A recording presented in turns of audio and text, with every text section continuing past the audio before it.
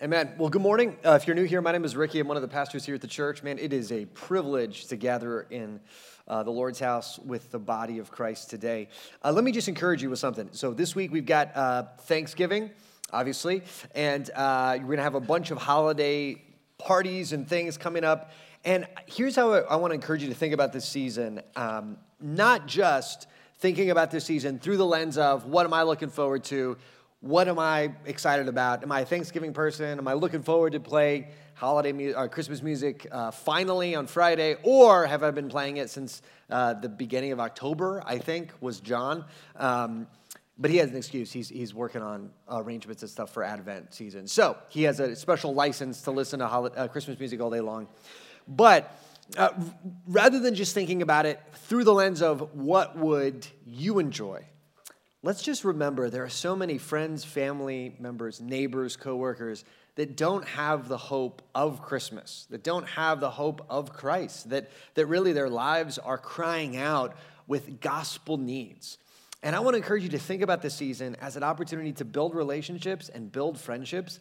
And by God's grace, share your faith, share your story, share why you're excited about this season.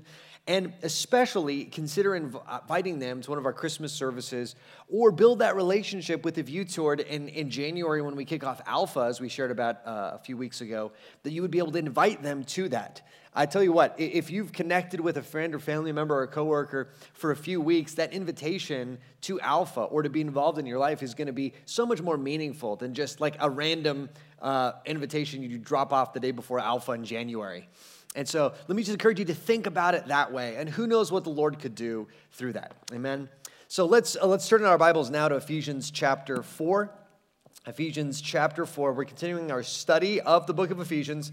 And as we talked about last week, we hit the hinge of the book, that Ephesians 4:1 hinge, where we take all the gospel truth and doctrine from chapters 1 to 3 and then begin to apply it with gospel application in chapters 4 through 6. Maybe you're wondering, well, what's the very first thing Paul is going to apply the truth of the gospel to?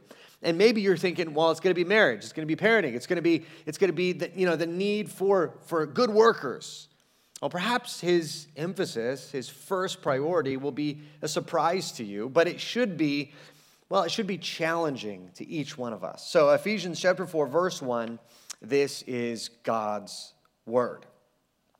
I, therefore, a prisoner for the Lord, urge you to walk in a manner worthy of the calling to which you have been called, with all humility and gentleness, with patience, bearing with one another in love, eager to maintain the unity of the Spirit in the bond of peace. There is one body and one Spirit, just as you were called to the one hope that belongs to your call. One Lord, one faith, one baptism, one God and Father of all, who is over all and through all and in all. This is God's word. And Lord, give us ears to hear this morning. May we receive the encouragement and challenge of your word today and leave changed. Amen. Well, recently, I was shocked by the trend of protesters seeking to damage or deface works of art. And I can't comment on the protesters or what their protest movement is. I don't really know anything about that. But I do recall seeing in my news feed, in my Google news feed, a picture of a recognizable painting, Van Gogh's Sunflowers painting. There's like three of you that are like, of course, the old, Van Gogh Sunflower. You probably recognize it if you saw it because it's probably, you're forced to see it in a high school textbook at some point. But the image was of this work of art, kind of priceless, critical to the development of modern art, with a giant stain splashed over it, where a protester had somehow gotten close enough to throw a can of tomato soup onto the painting. And here's the thing. I wonder why no one thought it was weird that they had the tomato soup. You know what I mean? Like if you see a dude in an art museum with a can of tomato soup, you're probably going to want to check on that guy. Or secondarily, how did he hide it? That doesn't make any sense either. So anyway, you see this painting, you see this giant stain over it. And listen, I am not a a highbrow art critic, right? I'm not frequenting the museums of the world necessarily. My version of high art is a really good lightsaber battle or a black and white monster movie, preferably. But all of a sudden, I became a high art critic when I saw this image, there was something in me that went, oh, how dare they? Right? As if I'm a connoisseur of like these classic works of art. Oh, how dare they deface this priceless work that I don't know the history of or the story of. But how dare they anyway? Right? That's what rose up in my heart. And I think it's a pretty visceral reaction because it is, regardless of whether you know art or not, you can see just from this simple image that it is a beautiful and extraordinary work of art that's now been defaced. And that is the feeling of Ephesians 4, verses 1 through 6. And here's why. In Ephesians chapter 2, Paul lays out this gospel truth that God has reconciled us to himself and us to one another and has made us one in Christ. And he has done this across ethnic and racial and cultural and economic and political lines so that we were once far off from God and far off from each other, have been now brought in to Christ and are made one body. And Paul is just amazed at this. He waxes poetic about this. Paul, in a sense, is saying, look at this beautiful work of art, this master work that has been painted by God himself. And I don't know about you, but I when I go to a museum, I love watching the people on the benches. Because if you're like me, most people just kind of walk through and go, okay, interesting, kind of a guy in a wig. Nice. Another guy in a wig. A different wig, different guy. You know, you're like 300 years of wigs. Okay, great. And so you're kind of just working through, nodding. But then there's always that one guy who is just on the bench with his chin or her chin, and just taking in the work of art. And you go through the whole museum and they're still there. They're just taking in the beauty of the piece. They know what to look for. They're looking at the shades and lines and shadows and the way that the paint catches the light. And that is what Paul has been doing for chapters 1 through 3. He's been saying, look at this master work. Watch this. Watch that. You see the light, how it catches there. Now he finally turns the page in Ephesians 4 and says this. I hope you see that this is a master work. Now don't you dare destroy this. Don't deface this. Keep this preserved. Keep this beautiful. Protect what God has done. So the main idea today here is we are one in Christ. That's the message of Ephesians 2. We are one in Christ, so be one in Christ. So act according to that. So preserve and protect the masterwork that God has painted among us. So 3 sections today. First is what we pursue. Now, as we talked about last week, we see this hinge of gospel truth, the gospel application. He urges the readers to walk in a manner worthy of the calling to which they've been called. But then in verse 2, he describes what that means. This is how he starts, with all humility and gentleness. Now, those two virtues would have both been countercultural virtues in the Greco-Roman world. First, humility. Humility was actually a dirty word in Greco-Roman culture. It would be something, in English we don't really get this, but the closest thing would be if Paul said, I want you to walk in a manner worthy of the calling you've been called with humiliation. And we're like, with humiliation? Yeah, that's the effect of this. Because in Roman society, everybody was constantly aware of where they ranked among people, right? Think of, for example, the Greek Olympics. Those traditions were carried on in Roman culture. And in the Olympics, you don't all show up, run the best you can, and get a participation trophy, right? Everyone's like, well, that was pretty good too. No, you get a ranking, a cold, hard ranking. Feels great when you're first, feels terrible when you're 50th, right? And so in Roman society, they did this across all the different areas of life. Everybody knew who the great orators were and who the less great orators were. The great artists were and the less great artists. Even in Ephesus, there was a ranking of people where there were Ephesian citizens who actually controlled the political landscape, and then just the resident aliens, and then the people passing through. Everybody was constantly being ranked. And so the people ranked below you, well, you had no particular obligation to be nice to them. And the people above you, you had to defer to them. And so what Paul is doing is he's saying, listen, I want you to think oppositely. I want you to not constantly rank yourself, and I want you especially not to relate arrogantly to those who you think rank below you. In the body of Christ, there's not to be a constant, you know what, I'm actually the third best teacher in kids ministry. Now I'm the second. Number one, I'm coming for you, right? We're not to be doing this. Or how much money do you think they make? How much money do I make? Are they as savvy as me? Do they know as much theology as me? No. We're to put that away and instead pursue humility. So, Christian, let me ask you, is there humility that you have that is obvious and present as you relate to other Christians? Especially to Christians who you don't consider as spiritual or as smart or as sophisticated or as politically savvy or politically pure as you. Second quality, gentleness. Again, strange in the Roman context. This is a world that applauded force and conquest and victory, right? Imagine those great halls of Roman heroes where, listen, if you want to be a hero in the Roman pantheon, you had to conquer or destroy or triumph, right? You think, oh, that person, they conquered the Gauls, and this person, they won a victory at this place, and this person, they triumphed and did this great work. And Paul is saying, listen, in Christianity, we have a totally different hall of heroes.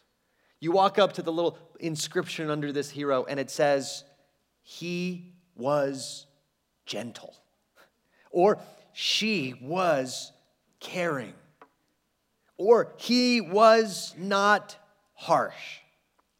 Look, even in America today, how many popular speakers or business leaders or politicians are prized for their gentleness, right? No one's getting a gig on cable news by virtue of their gentleness. Like, we got to get this guy. He is by far the most gentle of all the commentators. They're like, no, get this guy out of here, you know?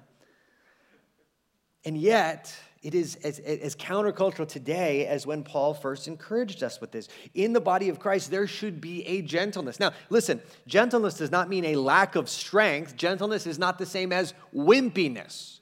Sort of this weird limp-wristedness of just like, oh, whatever you guys want to do. No. Gentleness is strength restrained for the good of others. Sometimes strength is used for the good of others. I mean, Jesus flipped over the tables, but his basic mode was he was gentle and lowly. And so is there a gentleness, a strength restrained and governed as you relate to others? And let me just encourage the dads in here. This is especially meaningful coming from you, right? Your gentleness makes a profound effect on your kids and your family when it's strength restrained under Christ. So gentleness and humility. Third, patience. Now, Paul does not want us to act toward one another with gentleness and humility just for a few days or a few years, but for all of our life. The path of the Christian life is a path of gentleness, right? And we, all of us, when we begin to have to be patient and gentle, we begin to be humble and gentle, we have a clock that starts that we think, okay, at a certain point, I'm going to run out of humility. I'm going to run out of gentleness. I'm losing my gentleness, you know, and we think, okay, at some point, it can stop. And yet, Paul encourages us, no, patience is the path that we walk as Christians. As long as we're walking and following Christ, we will walk in patience. So ask yourself, is there a long-suffering patience as you deal with others? A long-suffering perseverance as it comes to relating to others? Fourth, bearing with one another in love. Now, S.M. Bao comments that this means to, I love this, patiently tolerate someone who is difficult or foolish. So if somebody came to mind right now, don't say their name aloud. But probably Paul is assuming someone is coming to mind.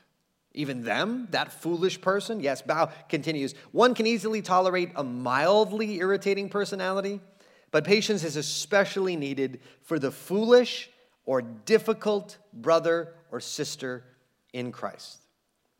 So ask yourself, who are those people to you?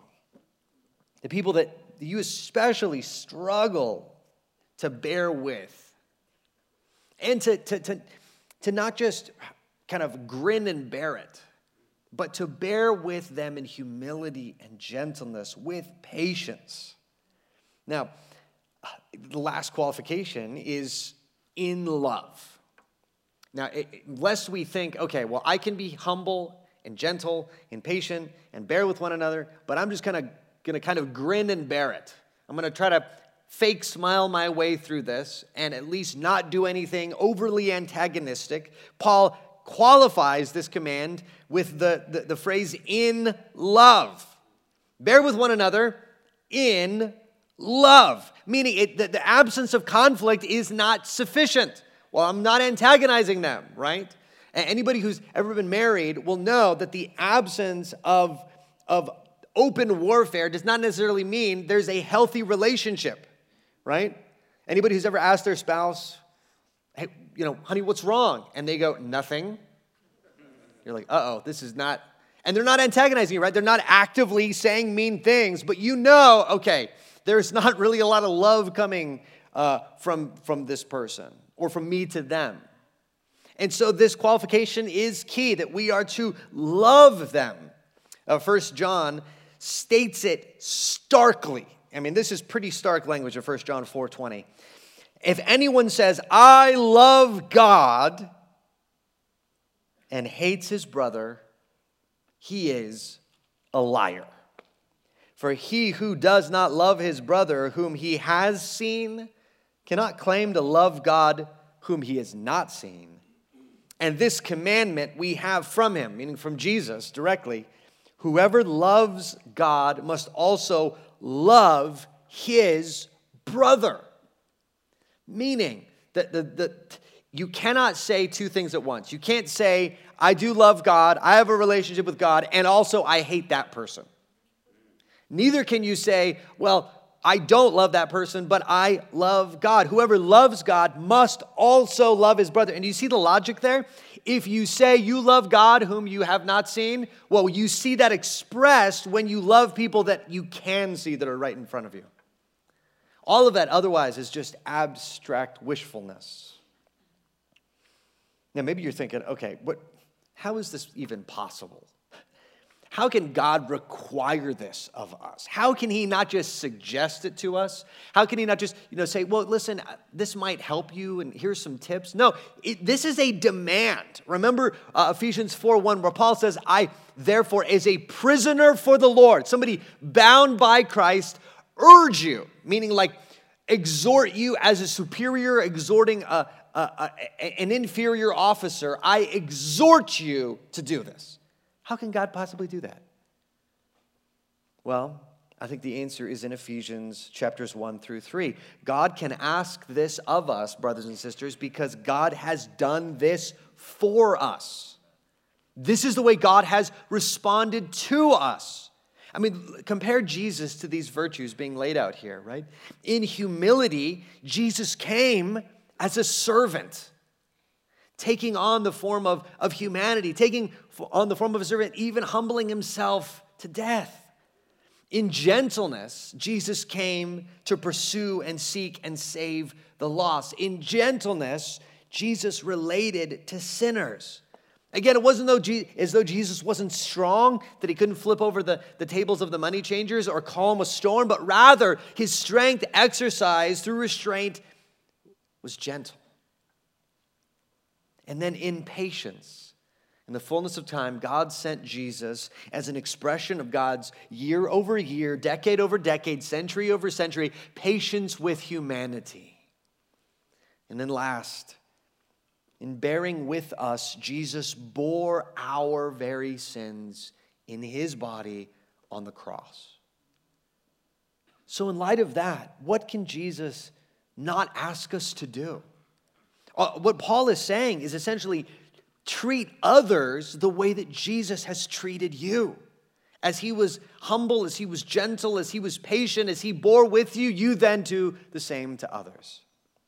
And listen, I'm hugely privileged because I got to see some of what this looked like growing up. So my parents were always, ever since I was an infant, small group leaders in our church. And let me just say, side note, that if you're a family, if you have kids, parents, it is so healthy and helpful for your kids to see you serve the Lord.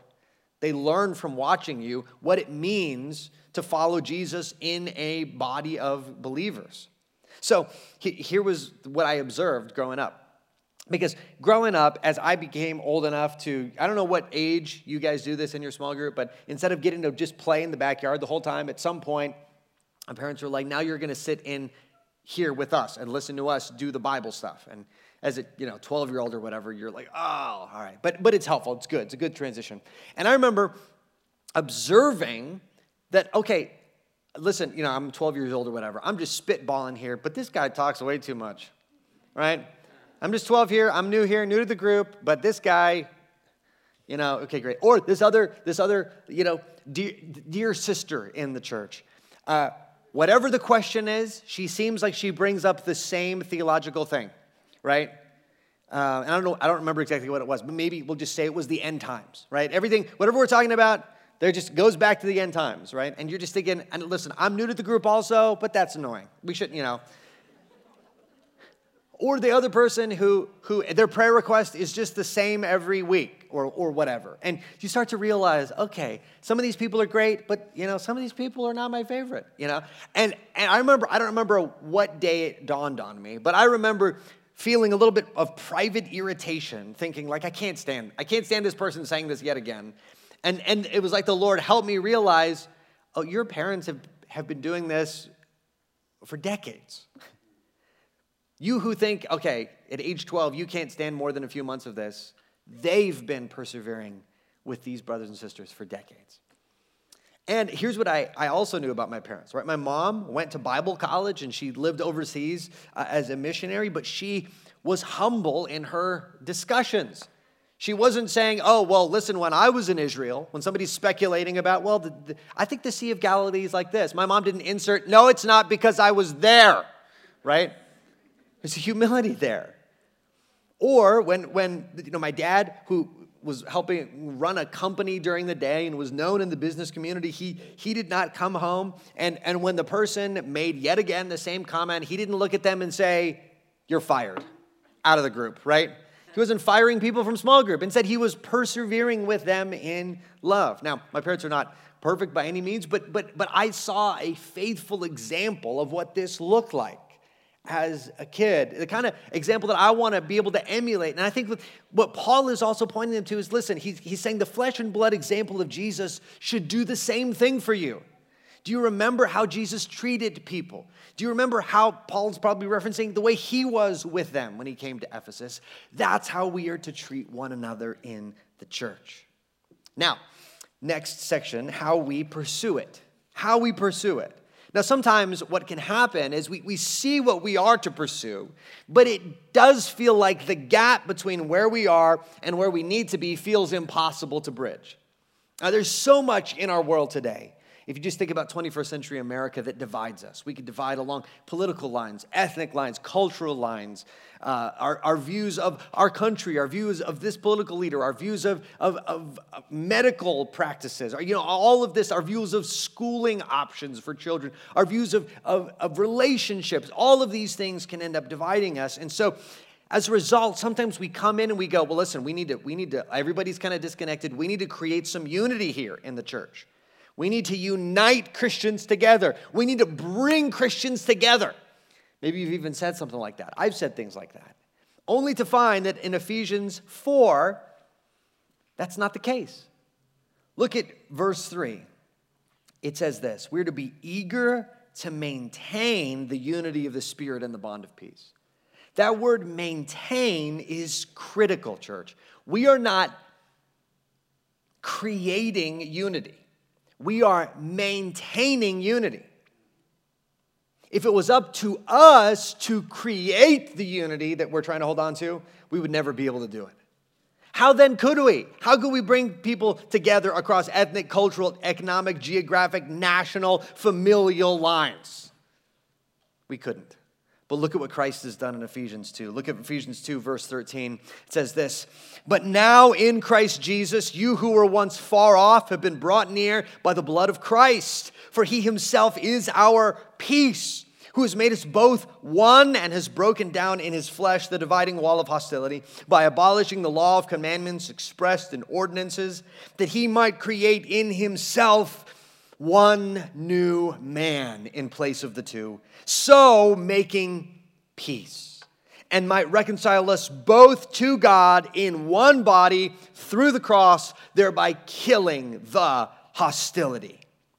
Look, the answer to the question is simpler than we think, but far deeper than we think.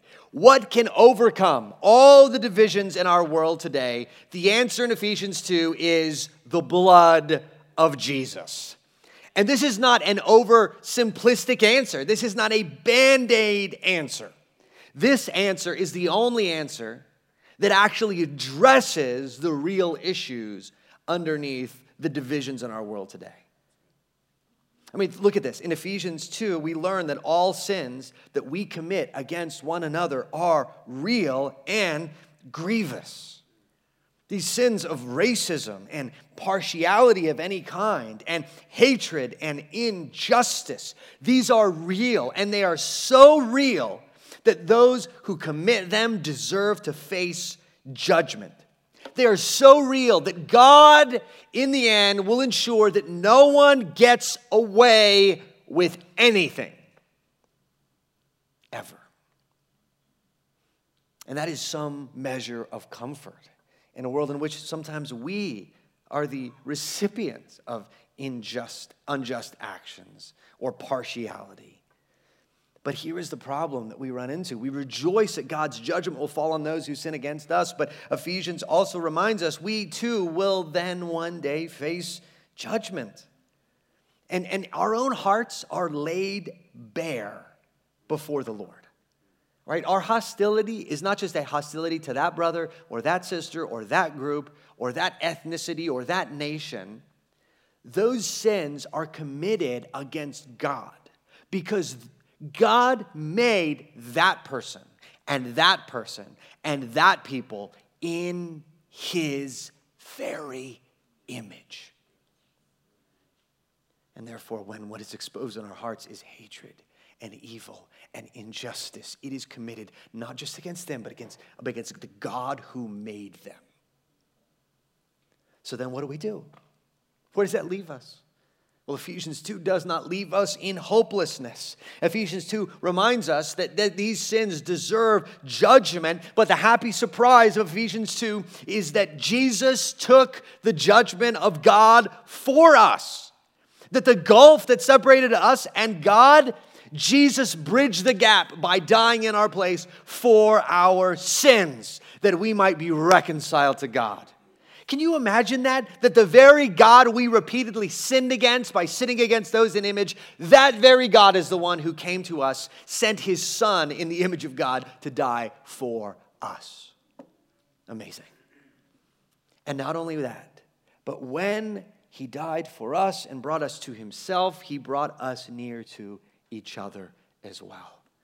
So that I don't have to look at you and you don't have to look at me thinking, I hope you one day face judgment for your sins. If they're in Christ, their sins have been paid for the same way ours have been, by the blood of Jesus. Therefore, Paul can say that we do not create unity. Jesus already did that. Jesus has done the work that we could never do. But therefore, he calls us to maintain the unity of the Spirit and the bond of peace. To receive this thing that God has done as beautiful and precious and hold it out to the world that they may see the face of Jesus Christ and the love of Jesus Christ through us. That's how this is possible. Look, if it was up to us if we were just gentle enough and humble enough and patient enough and bore with one another, then we could create unity, we still wouldn't be able to do it. But instead what God does is he creates and gives it to us and says, hold this as precious. So then, where does the text go? Well, this is where the text takes a surprising turn. Of third section, why we pursue this together. Why we pursue this together. Now, Paul could stop here, right? He's charged us with how to act toward one another. He's reminded us that it's only possible because of what God has done. And he doesn't just move on to the next topic. He launches into essentially a poem. I don't know if you're picking this up, but in Ephesians, Paul has a habit of just spontaneously bursting into poetry, because he just loves the work of God so much. And I think there's a simple theme that you, even if you're like, well, I don't know poetry. I don't know how to do poetry. I'm going to guess that there is a particular word that stands out from the following list, okay? Yeah, everybody, you got this, guys. I believe in you. Verse 4, see what stands out. There is one body and one spirit, just as you were called to the one hope that belongs to your call, one Lord, one faith, one baptism, one God and Father of all, who is over all and through all and in all. All right. What is the predominant theme of Paul's poem? What's the word? One, right? And this is not an exhaustive list, but this is what Paul is doing. He's saying, okay, I don't think you get this yet. Sit on the bench and stare at the painting until you see its beauty explode off of the canvas. I want you to see the brush strokes. I want you to see what God has done so that you'll learn to love this painting and protect it and guard it with all that you have. And so he walks us through this avalanche of oneness, right? Now look. Let's just walk through this together then. And I want you to feel, I'm going to go through this quick because I want you to feel the force of what Paul is doing. And he talks about, okay, there's one body, right? Whether you're Jewish or Gentile, whether you're light or dark skinned, whether you're rich or poor, you are brought into which body? A Jewish body? No. A Gentile body? No. The body of Christ. He's what you're brought into. It's not your body or my body. It is Christ's body that we're both brought into. One spirit, right? Just as one body has one spirit, so the body of Christ has one spirit, the Holy Spirit. Maybe you've had this experience where you did an Ancestry.com thing where you realize, oh my goodness, the same blood that's in my veins is in this other distant cousin in Michigan's veins. And it brings you together in some way. What Paul is saying is, listen, you have something far deeper even than your bloodline that's bringing you together. The person sitting across from you in church is indwelt by the very Holy Spirit of God that indwells you. And third, our one hope, right? This is forward looking. We're all looking forward to one thing, to the return of Jesus Christ. We're all waiting for the same thing. We're all looking ahead to the same thing. In a sense, our heads are all facing the same direction. We have then, in addition, one Lord. Now, listen. I don't know about this happens with your kids, but one of my kids, sometimes if I leave them alone by themselves, they will argue over who is in charge. And usually the resolution is not just kind of mediating, is this person right? Is this person right? Are you in charge? Are you in charge? Usually the person that is in charge that they need to be reminded of is me. Right? Your mom and I are in charge, and this is what we've decided. Okay. That tends to resolve the conflicts, right? It's not this person or this person. It's a higher authority, in a sense. And that is what Paul is saying. Listen, who's in charge? Are we going to give control of the church to the Gentiles? Are we going to give control of the church to the Ephesian citizens with a real citizenship card? Is it the people who are economically prosperous and supporting the church? No. He says we all have the same person in charge. His name is Jesus. One Lord. One faith, right? This refers to the substance of the faith, the doctrine of Christianity. In the world of the New Testament, the faith is not left up to everyone to decide for themselves. It's not redefined according to each ethnic group. The gospel message does not change depending on where you grew up or what your background is. Instead, the faith is once for all delivered to the saints. It is guarded. It is kept. And then one baptism. Like he takes them back to that visceral moment where they were plunged into the water in symbolism with buried with Christ and brought out of the water in symbolism of being raised with Christ and saying, you all had the same life or death experience. You all have this event that marks your lives that if you trace your story back, that's where everything changed. Right? Usually about once a year, our community group will tell stories of how we were saved. And it is amazing because you know the story beat is coming up, and you know that at some point, Jesus is going to find you. He's going to seek and save you. He's going to change you, and you're just waiting for it. And even though they grew up in a different place, with different family, with different situations, there it is again. Same event. Buried and raised with Christ. One God, right? On the most basic level, you pray to the same God, you worship the same God, and last it ends with one God and Father of all. Look, there is a thing that every advertiser is doing right now on television. It is the old tugging of the heartstring to get you to buy something. And you know what the heartstring they tug is? Family, right? That's why every holiday thing, it's like they're putting up the lights together. Buy these lights, they're on sale. Or they're gathered around this turkey, and it looks delicious. Buy this turkey, then your family will be like this. And why do those things work? Don't you want to watch this new movie on Netflix? What's it about? It's about family. Oh, and it works because in each of us there is a longing for family, a longing to be gathered together, to belong together. And Paul is saying, this is what you have.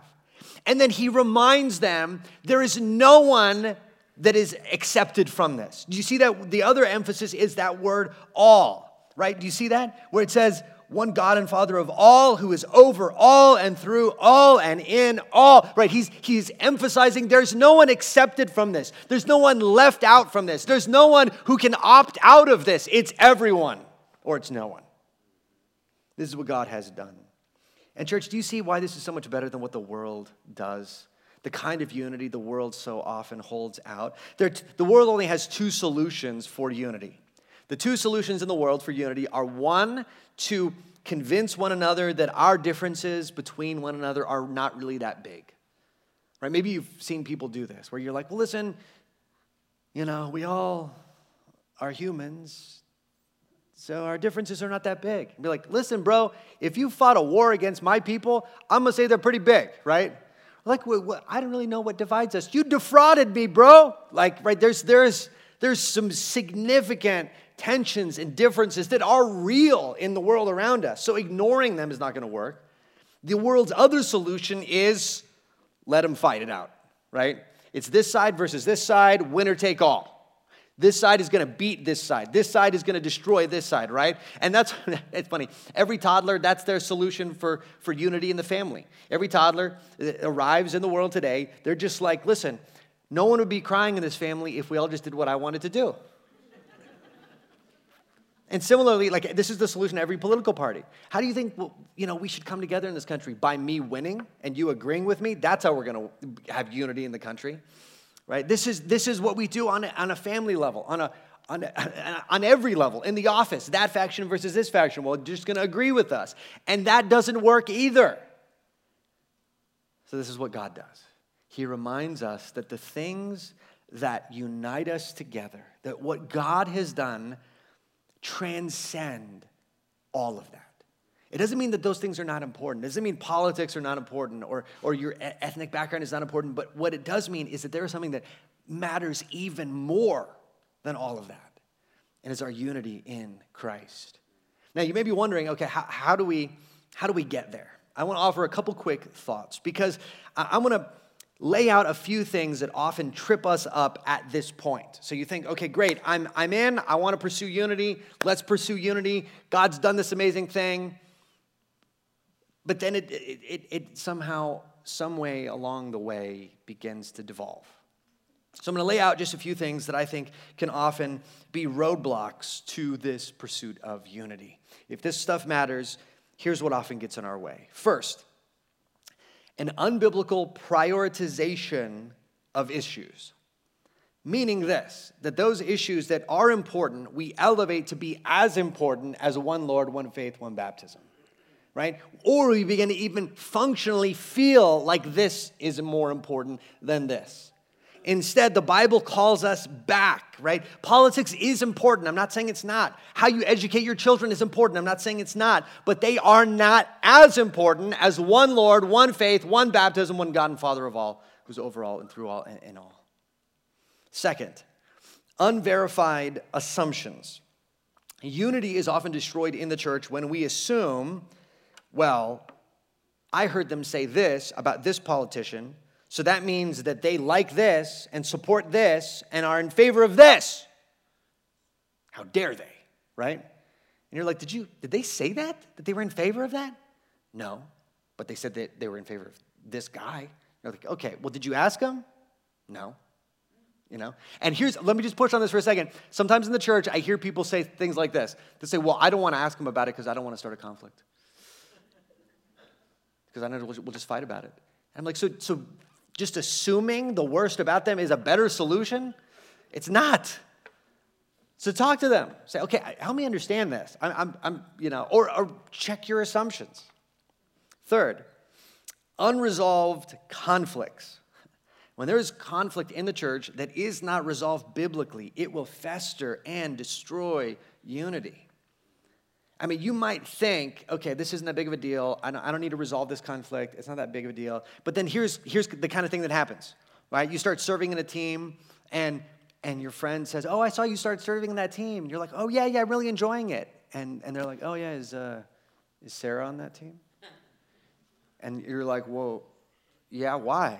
Oh, no reason. And they're like, what does that mean? Is there something wrong with Sarah?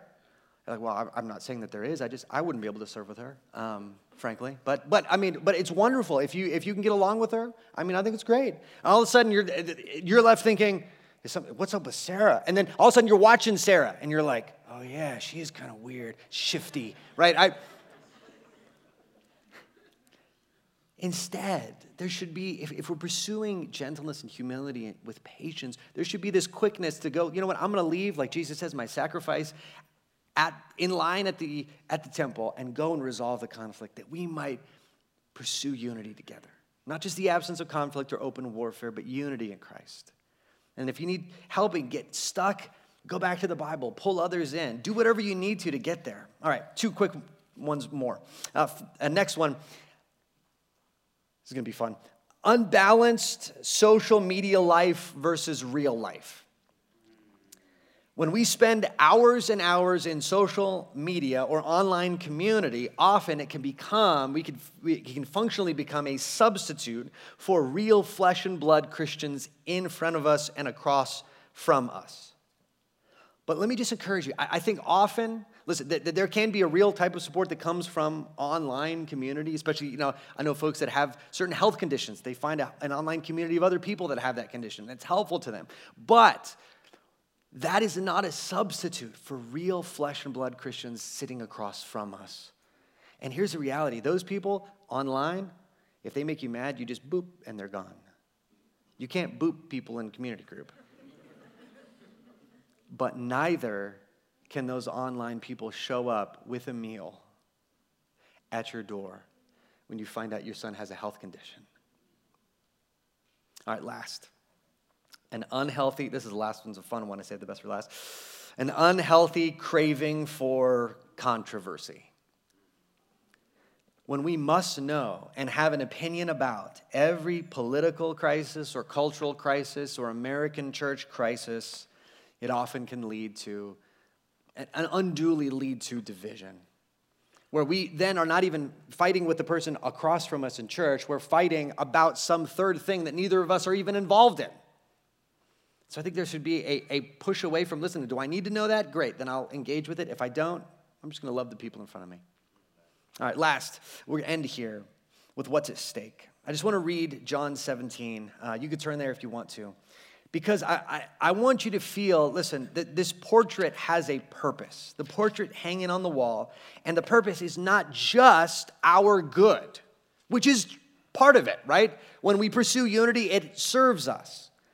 And the portrait on the wall is not just for the good of others in the church, because that is also true, that when we build a good community of unity, it serves others around us. But there is another audience for this pursuit of unity that I think Jesus highlights that's so important. John 17, verse 20 says this. Jesus says, I do not ask for these only, but also for those who will believe in me through their word, that they may all be one, just as you, Father, are in me and I in you, that they also may be in us, listen, so that the world may believe that you have sent me. Verse 23, I and them and you and me, that they may become perfectly one, so that the world may know that you sent me. This portrait, brothers and sisters, hangs on the wall of a world that is torn by war and conflict and anger and hatred and racism and injustice. It hangs on the wall showing something better, pointing the way to Christ.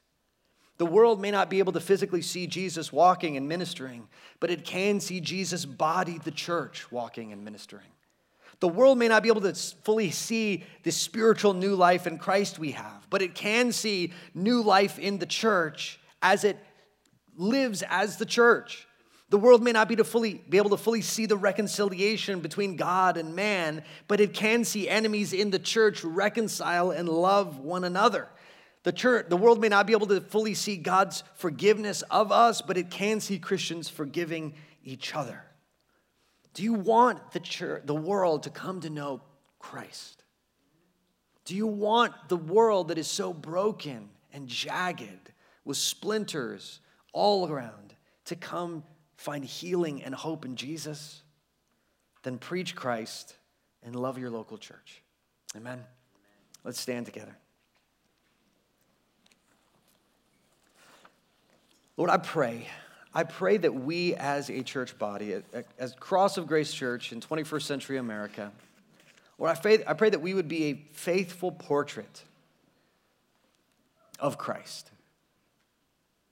Lord, I pray that just right now, if there's anything that you're hitting a nerve on today, if there's a relationship that needs to be reconciled, if there's a judgment that needs to be let go of, if there's a hesitancy to be in real community or let others get to know you, Lord, I pray that we would be able to let those things go today. Lord, that we would remember as we close the amazing love that you have for us. Lord, that you're not calling us to do anything that you have not done first for us. And so, Lord, help us. Help us to be bound joyfully by our one Lord, our one faith, our one baptism, our one God and Father of all, who is over all and through all and in all. And I pray that you would bind our hearts together as we sing. Amen.